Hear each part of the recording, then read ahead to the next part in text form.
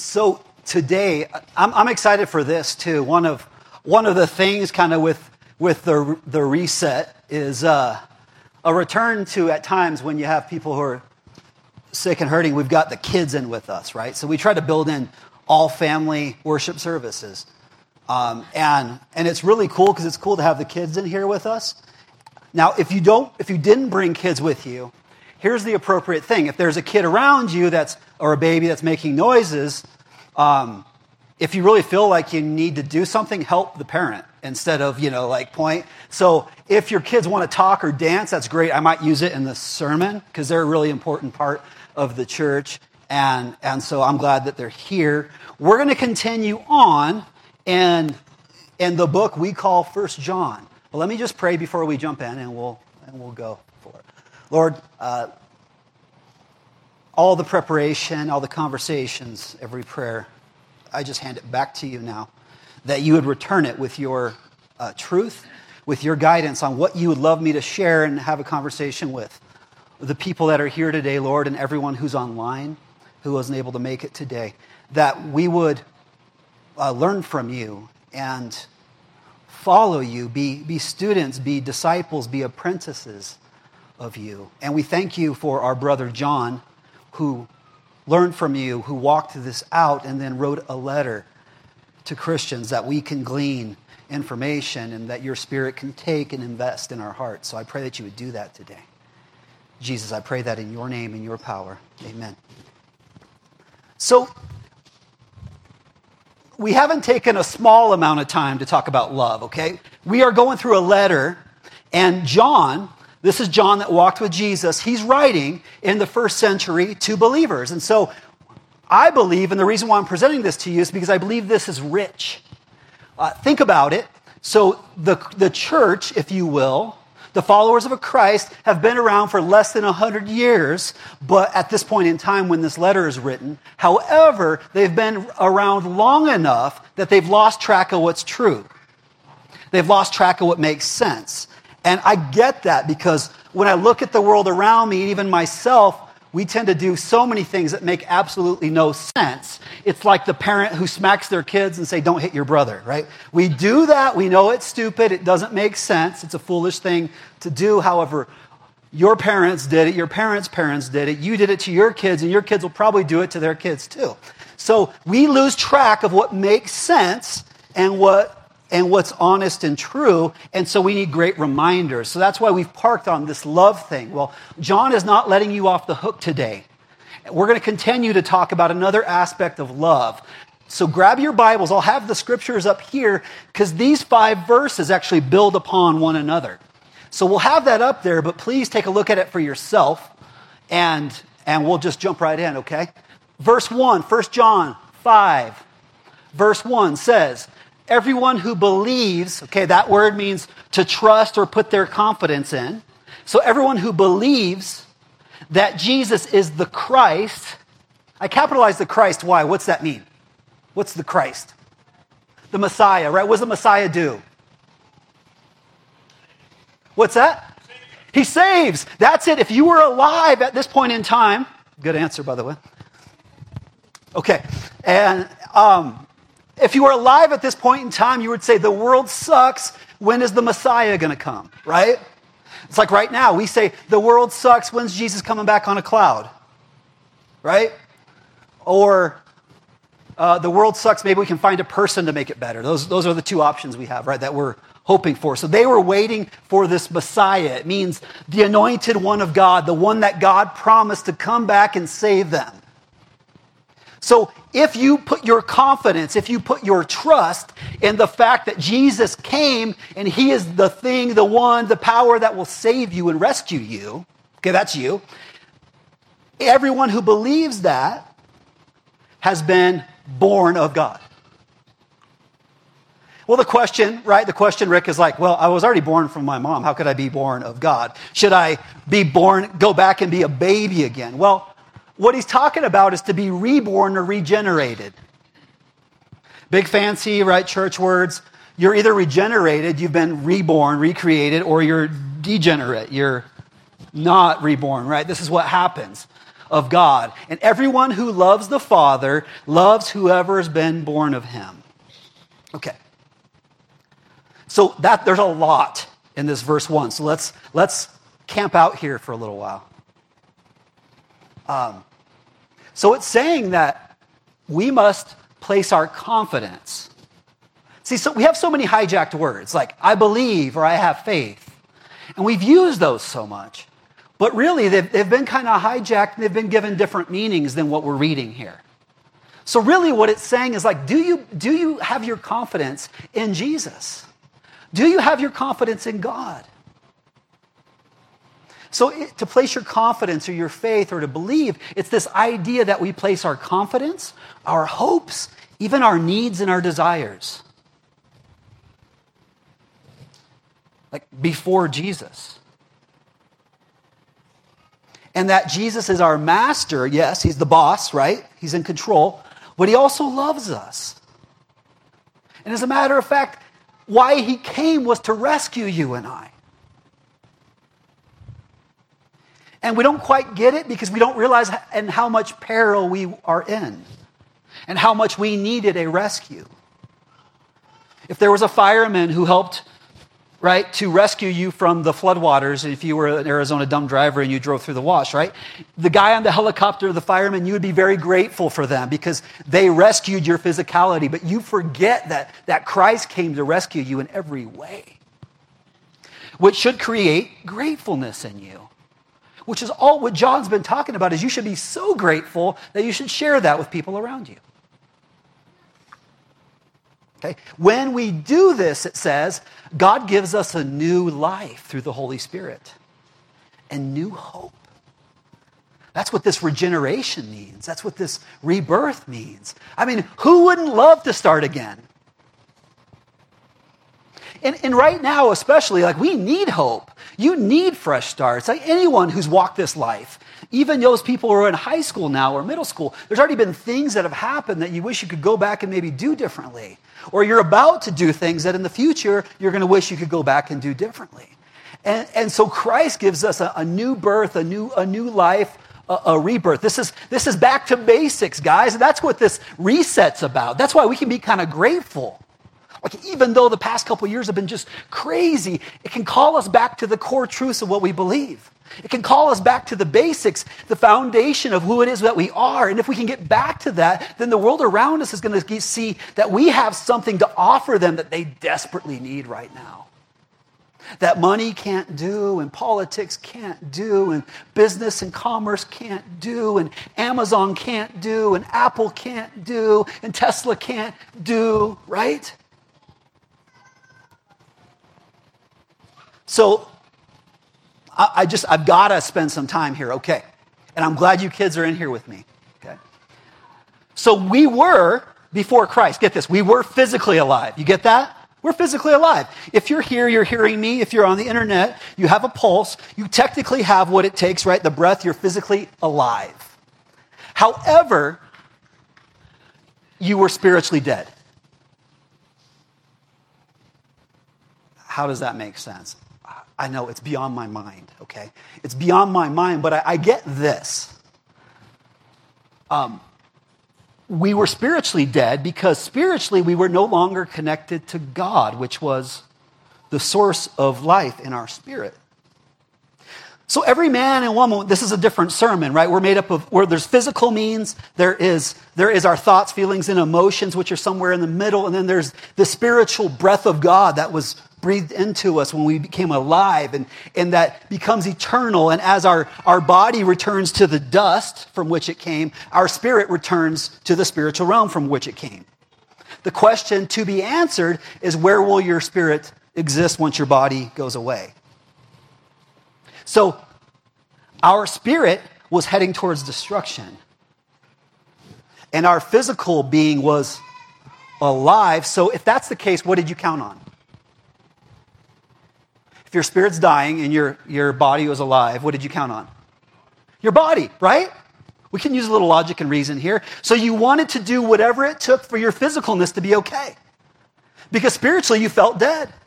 You were disconnected from the source. You were drying on the vine, as it were. But our rebirth, get this, okay? Our rebirth means that we were spiritually reborn. Say good news. That's good news, Will.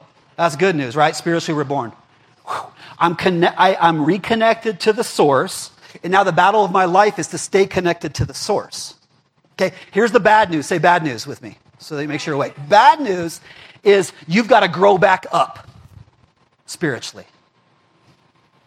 No different than our little brothers and sisters here who, some of them are still wearing diapers. They don't know how to use the bathroom on their own, okay? And some of us are getting close to not being able to use the bathroom on our own again. So it comes full circle, right? But God in his mercy and his goodness, he gave you and I, whether it came at 8 or 85, new spiritual birth. And this new spiritual birth is good news, but the bad news is you better grow up spiritually. Okay? So if you do have your confidence in Christ, which I hope that you do, or I hope that you're getting close to saying, I'm in. If you have that rebirth, that's the good news. You get spiritually reborn. Bad news or hurtful news is still good. You're going to have to grow up and it's going to hurt. Right? Like, guys, the next 10 years is going to hurt and be awesome when you're a teenager, like making all those life decisions. Right? But we know that it's good, but it's going to be hard at times. Fair enough? Now, if I was to spiritually grow up, it's going to hurt and it's going to be hard at times, but it's good. But here's the bad news. Your physicality didn't change at all. Your flesh is still your flesh. It's still going to pull at you. And your body, although it's still alive, is dying.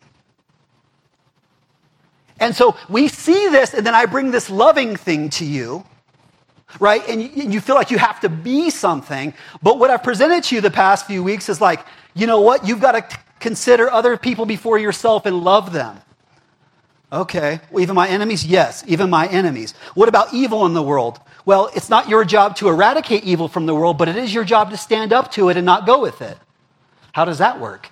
Well, be loving. Okay, well, that means I'm always nice. No, sometimes it's nice. Sometimes it's you say things that stings because you don't rejoice in lies. You rejoice in truth. You don't celebrate wrongdoing. You rejoice in right doing. And it is impossible to get that 100% all the time.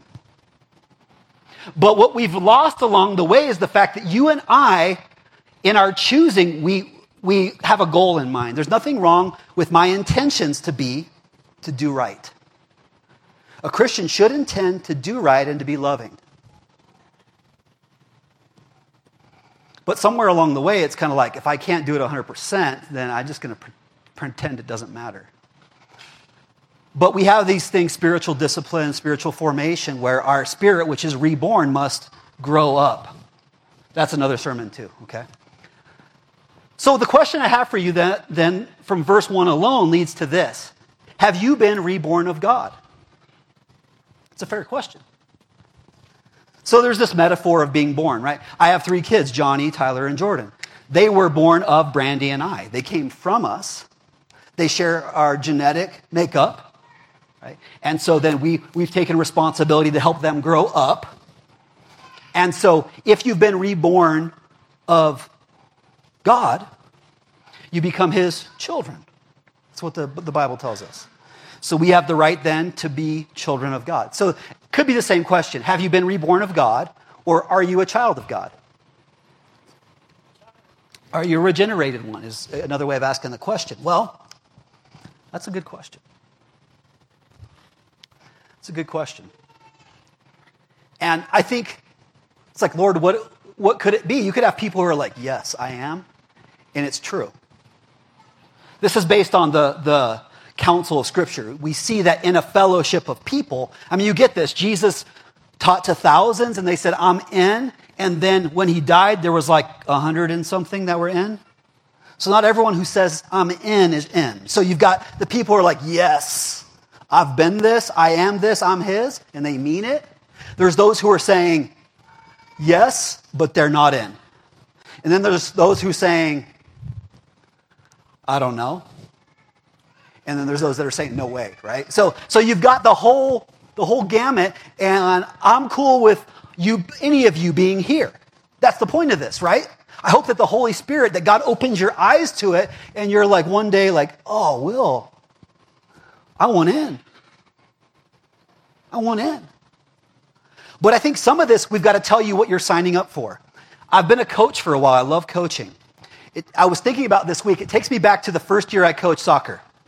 I called to the league and I said, hey, I heard 4-year-olds can play soccer. My oldest son is going to be 4, but it's after the season starts. And I'd like to coach. And when they heard you'd like to coach, they're like, I don't care if your son's 1, he can play, right? So they're like, yes. So I show up. We got like 4 and 5-year-olds, 5 of them. They play 3 versus 3. By game 2, I had 3 players. One of them was my 3-year-old son, right, who was just a poor kid, right, he's lost out there that first season. What I realized is just because they signed up, it didn't mean they were willing to put in the work to be part of the team. Now, in that environment, the entry was so easy. It was a registration fee and paperwork.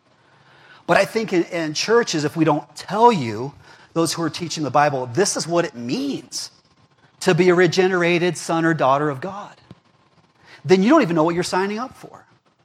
Which is what Jesus would deliver a message. Paul would deliver, 2,000 were added to the faith that day. How many stayed? Not all of them. Right? Like, how does that work? Well, what do you mean we could lose our salvation? That's not what I'm saying. You're trying to put God in the box, so like, take your box apart for a second. All you should be considering is you right now in God. I know it sounds selfish, but are you saved? Okay? Are you regenerated? Because until that happens, you will not be loving and you won't be anything that helps any of us. So here's who the regenerated ones are according to John. They have to love the Father. And then they have to love whoever's been born of the Father. And this is kind of a different thing because it's very unpopular in our society. That sounds like a cult, right? Like, you got to love the people on the inside, right? Only like you're in with God, right? So I'm loving you. But Jesus has almost given us another impossible command without his help. He's like, you've got to show special preference and love to those who are the brothers and sisters in Christ. Loving God is loving them. And it makes sense because our eyes have been opened to the same thing. And we're on the same mission. But then at the same time, Jesus threw a wrench in all that with stories like the parable of the Good Samaritan, where they wanted an out. Who's my neighbor? It's got to just be my people, right? No. The neighbor was all of them, right? Anyone who would help them were the neighbors. So you as a Christian, as a follower of Christ, as a disciple of Christ, as a student of Christ, as a regenerated son and daughter of Christ, you've got to love your brothers and sisters in such a special way because you're going to live eternity with them. But then you've also got to love your neighbor. Can I get a list for how you do that? There isn't. There isn't. Okay, so that's verse 1, right? Everyone who believes that Jesus is the Christ has been born or regenerated of God, and everyone who loves the Father loves who's ever been born to them. So that's what John keeps hitting on. Oh, I love my brother. Or no, do you really? Yeah. Well, I love God. Do you really? Well, how do you know that you love God? When you love your brother and sister. It's like a parent, right? What can I get you for Father's Day? Give your brother a hug. If a parent said that, it's similar to that. It's an imperfect analogy, I get that. But then John goes on in verse 2. So now he's dropped this bomb. Like, I love God, I love God, I love God. How do you say you love God? Right, Jim, we were just talking about this. How can you say that you love God and then you treat me like trash? As your brother and your sister. If you have no care for me, if you treat me with complete indifference, that is not loving God.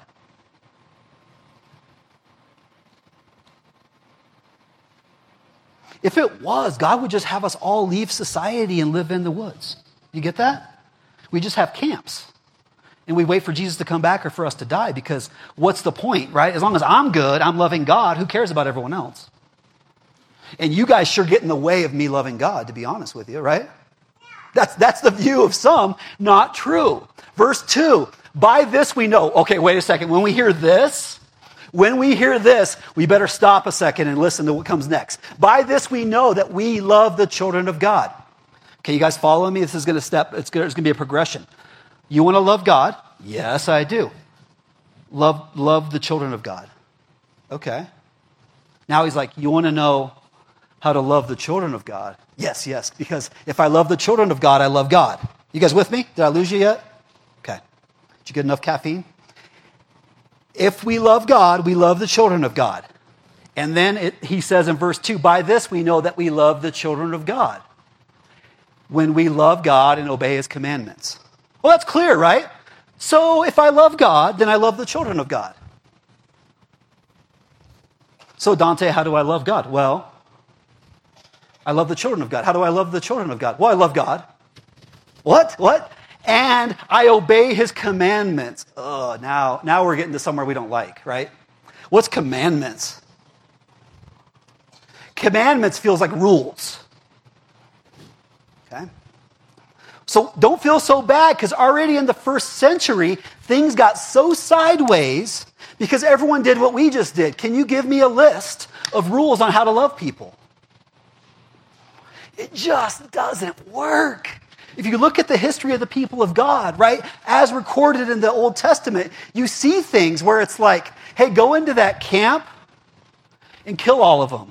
And that would be loving. And then you see things like forgiving somebody, like a father who would forgive his son for spoiling his heritage. You look at the scripture, you see, if you get smacked, you turn the other cheek, but then at the same time, you see a God who would strike down a nation. So, and all of those things are loving. And you see Jesus who would comfort a woman caught in adultery, but then at the same time, throw the church tables over. And all of that is loving. Any list I give you would suck and be imperfect, and then that becomes rules. So we see the word commandments and we think rules. So then, wrongly so, we say if you love God, you're going to keep his rules. It's kind of true, but that's not the right language for it, to be honest with you. So if we love God, we love the people around him. Well, how do we love the people around him? Because it's a fair question you ask. Like, what would love ask me to do? What would love require me to do? What would love command me to do? What is the loving thing to do right now? These are fair questions, but it's very difficult. And the target is moving depending on the scenario and the circumstance. And you can hopefully, depending on how much you've spiritually grown, discern that a little better, but it's going to be imperfect in your humanity. Does that make sense? Okay. So how we love the children of God is we obey God's commandments. It's a little weird there, Sue, right? Okay. For this is the love of God, verse 3. We keep his commandments. And his commandments are not burdensome. So now so far we have this loving God as like this two pieces. It's keeping his commandments and it's loving his people. And now he's saying these commandments that we're given, they shouldn't be burdensome. So to keep his commandments, really the word here, guys, that we're using commandments, it's probably the best translation we have. But really what it means is this directions maybe more than commands. It's his directions because it's not just an empty command, it's a direction for how to live. So it's the word precept or a direction given by someone in authority. Christians come to a place where they realize they don't have the answers, but God does. And so if they want the answers, they go to God.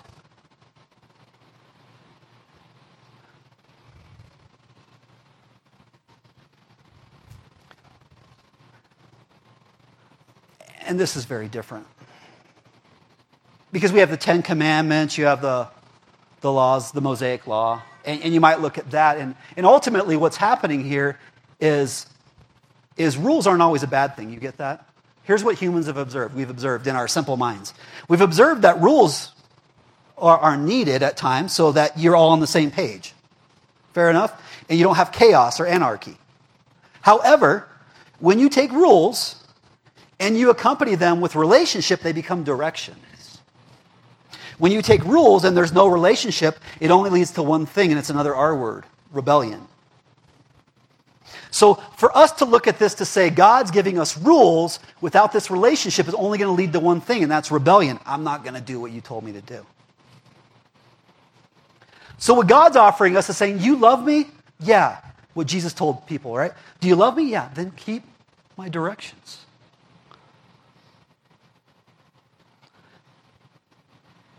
Verse 4 goes on to say, for everyone who's been born of God overcomes the world.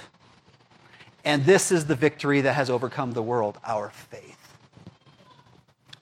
So if you kind of look back at that, he's given us these directions, these commands. Ultimately, what you guys are signing up for when you go to be a Christian is that you're going to be a student, an apprentice, a disciple of Jesus. And that involves many things. That involves acting like him, talking and walking like him, learning from him, adopting his ways of life, adopting his views. And we've lost that because we don't have that. We don't have that kind of mentorship in our culture, but they did. You can't even be my boss. You can't tell me what to do. We think all authority should be rebelled against, right? And every boss we complain about, and every leader we make fun of. We keep his commandments because we love him. And somehow by keeping his commandments, by following his directions, we know how to love other people. And then everyone who's been born of him overcomes the world. This is getting convoluted, right? I'm going to bring it back home, hopefully. Okay, we'll see.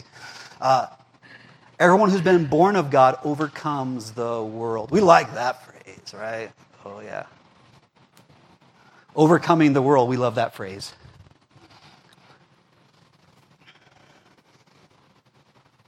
Let me step back here. If I say overcome the world, what do you think? I'm sorry?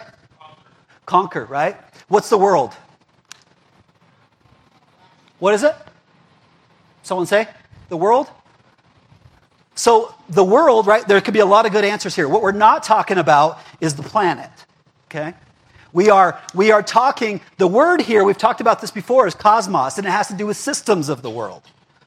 So we would love, as believers, here's what you're offered, okay? What you have to do is follow Christ's directions and follow him. What you get is you get to overcome the world because he overcame the world. What it means is you get to overcome the systems of the world.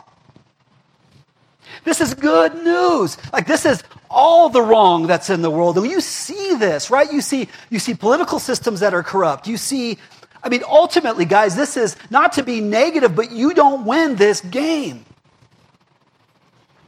If you think a career and money is the answer, watch everyone who's got a lot of money. What the common thread there is, there's never enough. They always want more, and it doesn't create happiness. If you're single and you hit like 25, what happens? The world around you is like, why aren't you married, right? Right? But then you get married when you're 20, and then they look at you like you have cancer. Okay? Then you have kids when you're young, and you're working so hard, and you're not patient, but you have energy. And then you have kids when you're older, and you're more patient, but you don't have energy, and you're tired. And when you go to high school, your kids are like, is this your grandpa? No, it's my dad, right? So you can't win at that. Men, if we stay single, then we don't have I don't mean this in a negative way, the limitations that are there to be a good husband and father, right, of your life. But you end up being odd. You kind of odd, right? Like, if you've never been married a guy, no offense, but you haven't had to give up everything that you've wanted. And it's like being an only kid. It's harder to learn to not be selfish when life doesn't force you to not be selfish. Make sense? That's why you live alone long enough, you end up getting pets or something so you can live outside yourself. You can't win, right? You eat healthy and then you get hit by a car, right? You're not going to win this game alone. You were young and foolish, and then one day you wake up and then everyone around you is like, you're an old now. Come on. In our congregation, this isn't even really like culturally old people. We've got like 7 knee replacements in the last year. We got like 5 people with back surgeries going on right now. It's ridiculous. And all these people stepped into it one day, dancing the jig or whatever, the Dougie or whatever generation they dance, the Macarena, whatever it is. And the next minute, my back, you cannot win. You cannot win in every one of the world's systems, whether they're good or bad. There's never enough money, never enough fame, never enough sex, right? never a big enough family, you can't win. There's only one way to overcome the systems of the world. And what John is trying to tell us is the only way you overcome the systems of the world is faith, confidence in Christ. Because here's what confidence in Christ does. This is how we get victory. So I got married when I was 20. Exactly what God wanted me to do. I went to ASU. It's a big party school. I worked at Safeway. I used to stack the cases of beer on the 6-wheel carts, put them in people's trucks so they could go have a good time. And then when I left, I got in a station wagon whose power steering was squeaking as I rode through ASU, 20 years old and married, going bald, okay? People thought I had cancer, but it was perfect for me. It was perfect for me, because guess what? Now I'm here with you, and I've got these three. And I have their mom.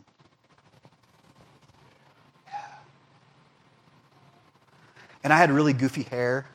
And then I wanted to keep it. But in my family, the men didn't keep it. I didn't keep it. But it's perfect for me.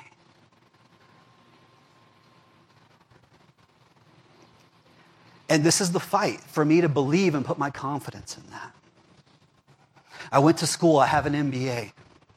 Now I'm a pastor. But it's perfect for me. Because all these things I prayed a lot about and God directed me.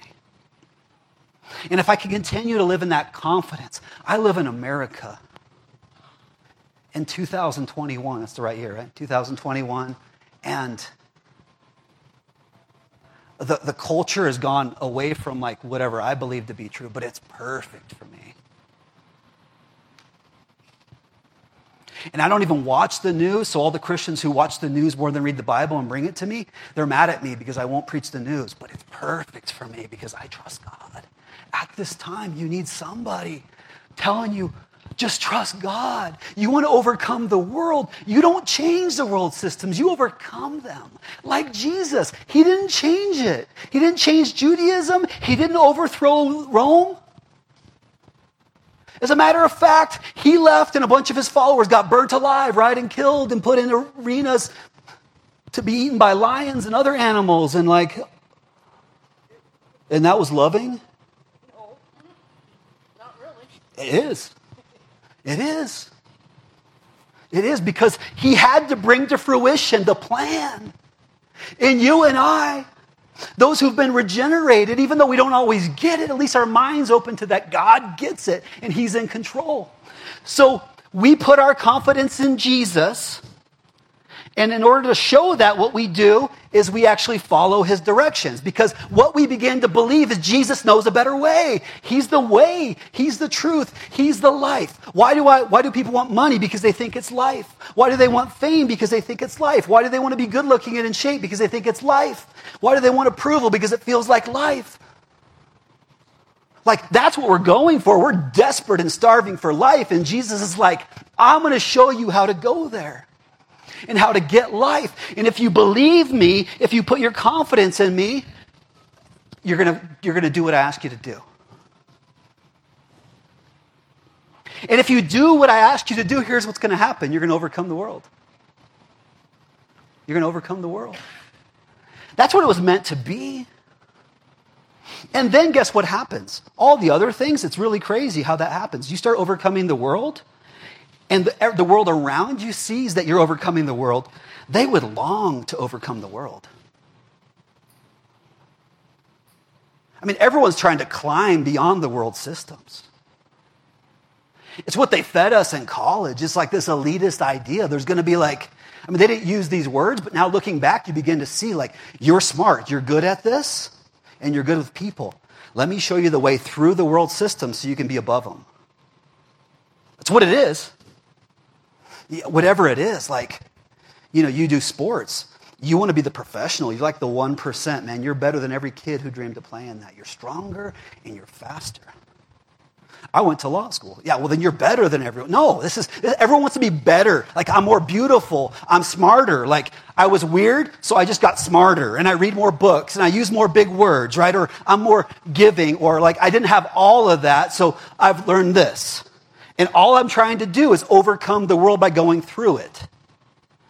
And Jesus, our Lord, our Rabbi, is like, let me show you a different way.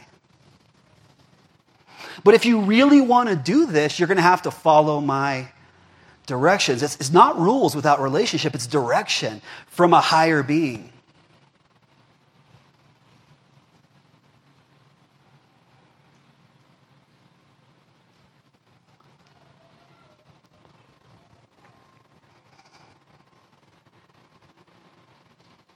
Directions from a higher being, overcoming the world. So this is what I present to you, man. Those people who are angry and frustrated because they know they don't want the world, good news.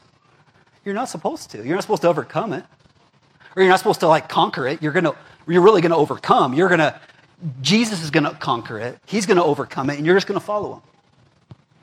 He's going to eradicate evil in its time. You're just not going to fall for evil. You're not going to celebrate with it. You're not going to join it. If you are joining the world, then I hope today is the day that you begin to open your eyes, like I have been, and say, I don't want to go that way. I want the life.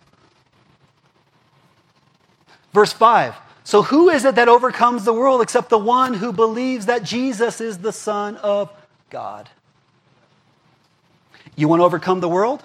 You want to overcome what's going on that you don't like? I mean, you can take those social justice issues, and believe me, I think you guys are misreading what I'm saying. There's not a lot of things are super important, okay?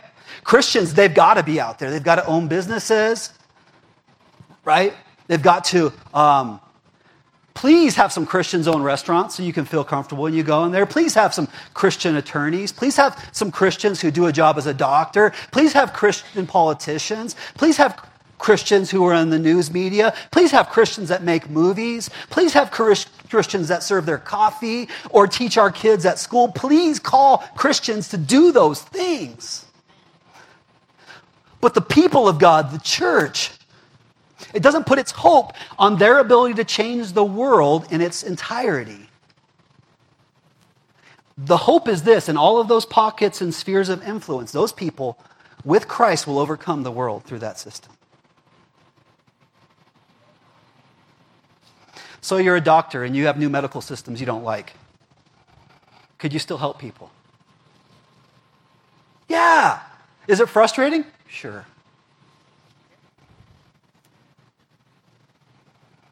You're an attorney, you work for a law office that you think overcharges people. Is there a way to do that, to honor God and overcome? Sure. You hate abortion. Are there places where you can go help women so they don't have to make that choice? Yeah. You really believe that you can change the government, then you could run. You're not going to change it, but you can overcome it, right? You can be somebody there speaking truth, right? You can do this in your living room by loving it. You think marriages are falling apart? You can invest in other people's marriage. You're worried about the homeless? Then you can help with that. Like, Christians can do that, but not to change the world, but to overcome it. So then how then, it comes back, I'm bringing it back home. How then do we love our brothers and sisters? Because that's the question. Will you keep harping on it? But I can't see how I could always be nice when people are acting crazy. How do we love our brothers and sisters in Christ as well as our neighbors in such a way that people see Jesus is good and awesome? Like, I haven't been doing this. Gosh, that's the conviction of this. Like, you can paint 1,000 buildings. You can have 400 evangelist systems. You can have the best music ever, the greatest youth camps ever, and you will never change somebody's heart or their life. That's the Holy Spirit's business. All that I do is be obedient to the directions given by God and trust Him. And then if my life would glow, man, if my life would glow, the people hopefully would see something. And they would say, what is it, man? Like, I'm angry and freaking out every day, and you're not. But here's what they see. I'm angry and freaking out every day, just like them. Only I waste my Sundays at church. Right? Isn't that what they see? Like, just last night, this is my life, okay? I'm watching a football game. I love sports. Not like I love my wife, but I love, right? The English language sucks. I like them a lot, okay? I made it all the way to the third quarter before the people next to me realized I was a pastor. It's the worst when someone finds out you're a pastor. Don't lie, but maybe you're somewhere with me sometime and you can see this happen. It's the funniest thing. Like, oh, geez. They're like, oh, sorry for our language. I looked at them and I said, well, you'll have to forgive me if I say something too. That's what I said to them. And they looked at me but they don't even know what to do with it because the connotation is not that I have a better life, but that their life is better and poor me because like I probably don't ever have a drink or say a bad word or ever get naked with my wife or something like that, right? Like they think that my life must be really vanilla and stupid. And when they do that, then all of a sudden it's like, well, I love Jesus, and okay, cool. That is cool. But people freak out. But it started a conversation. She goes, there is kind of like a quiet, gentle thing about you. So that makes sense. So I was like, yes, that's what I want to see, right? That's what I want to see. That's it. Wherever you go, what they want to see is that. Like the world is freaking out, but you are not. How are you doing that? And see, the world system itself has come in the name of God, and it's not from God, and it's called you into camps that you don't need to be in, proclaiming things you've got no business proclaiming, dividing people, and making churches shrink.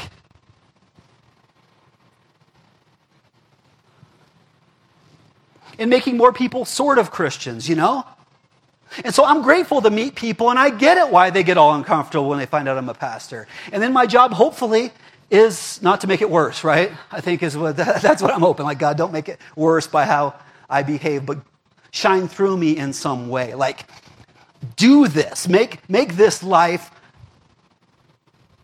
First of all, make sure you think Jesus is awesome. And then if you do, live like he is.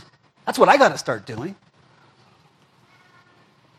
So we put our confidence in Jesus and we follow his directions. This is how we overcome the world. Wow. How do we love God? We love the people. How do we love the people? We love God and we keep his commandments, right? We follow his direction. So what you're telling me, God, is if I'm going to love you guys, there's only really one way to do it is follow Jesus' directions. Well, what's that look like? This is not my question. I read this, I'm not exaggerating, 3 different books this week. I heard 2 people say this and the things I was listening to and reading. And I don't know where it started, but they said, there's this old saying, like, what would Jesus do? They're like, that's really the wrong question. What you should be asking is, what would Jesus do if he was me? Because the context of Jesus' life that's written around is not your context. It's not your culture, it's not your time, it's not your city, it's not your state. And according to the Bible, those things are all significant. So what you and I, if we want to continue to love God, love ourselves, and love our neighbors, right? In the same way, there's only one way to do it. Get directions from God. Get directions from the Master, Christ Jesus, through the Holy Spirit. Do all the things to foster that connection. So when I need to know it, I can ask this question, whatever words I like. What would be the loving thing to do right now? Or, Jesus, what would you do right now if you were me?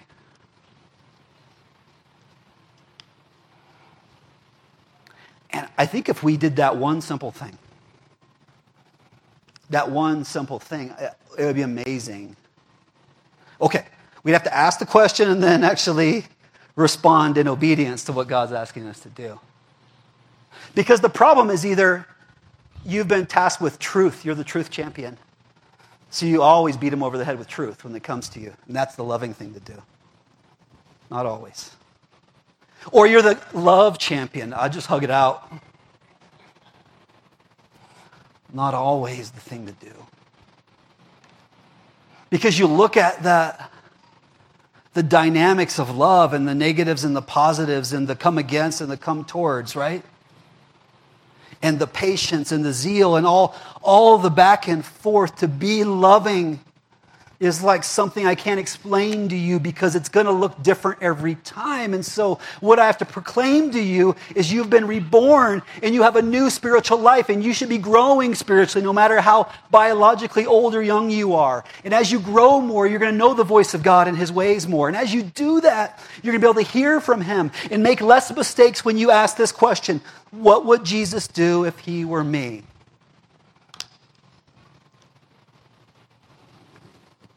What would Jesus do if he were me?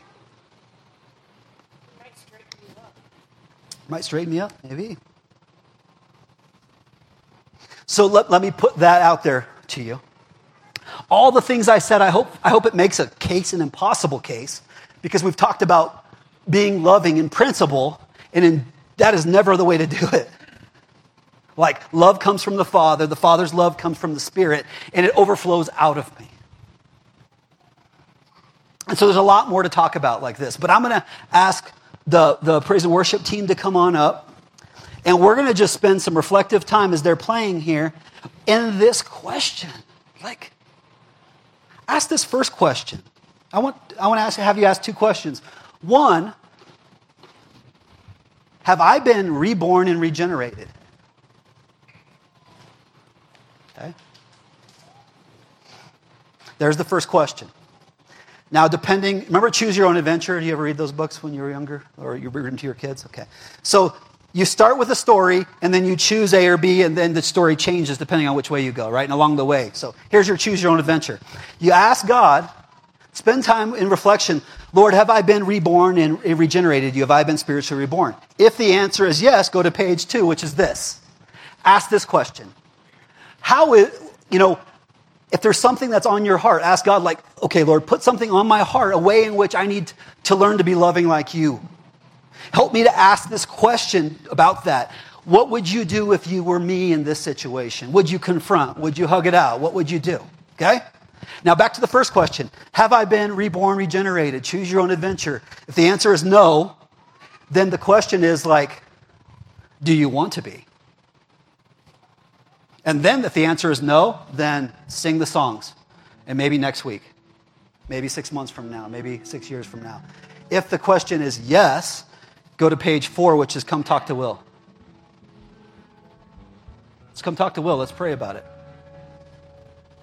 Does that make sense? Have I been reborn, regenerated? Okay, spend some time with the Lord if it's yes. Ask him where he's working in your life. Because let's start doing that. Let's start doing it as things reset and reopen. Let's go out from here. Let's go out from here and be the light into the world. And let's just, not that will always happen, because I know our message isn't that popular, but there's got to be some people who need to hear this, who need to have hope, and to need to place their hope in the right place. And I pray that God's going to put them along your path, okay? So do that work. Ask that question: Lord, have I been reborn, regenerated? If the answer is no, or if the answer is, dang, I thought so, but I think I was told the wrong, then are you ready? And if it's yes, come talk to me. Fair enough? Okay, let's pray. Lord, I thank you so much for your mercy and your goodness. And we just humble ourselves, God, because it doesn't matter how much we study or what words we use. We cannot argue, debate, articulate, and manipulate people into your kingdom. That's really you. And so, Lord, I pray for your will to be done here. We're here. We're in your presence because I know that you're here. And I pray, Lord, that we would come before you with this question: have we been regenerated and reborn? And if so, guide us on how to live that out. And if not, let's do this. Let's start this anew. Have your way here, Lord. Meet your children where they are. Meet those you've created and loved where they are. And lead them into ways everlasting, I pray. In Jesus' name, amen.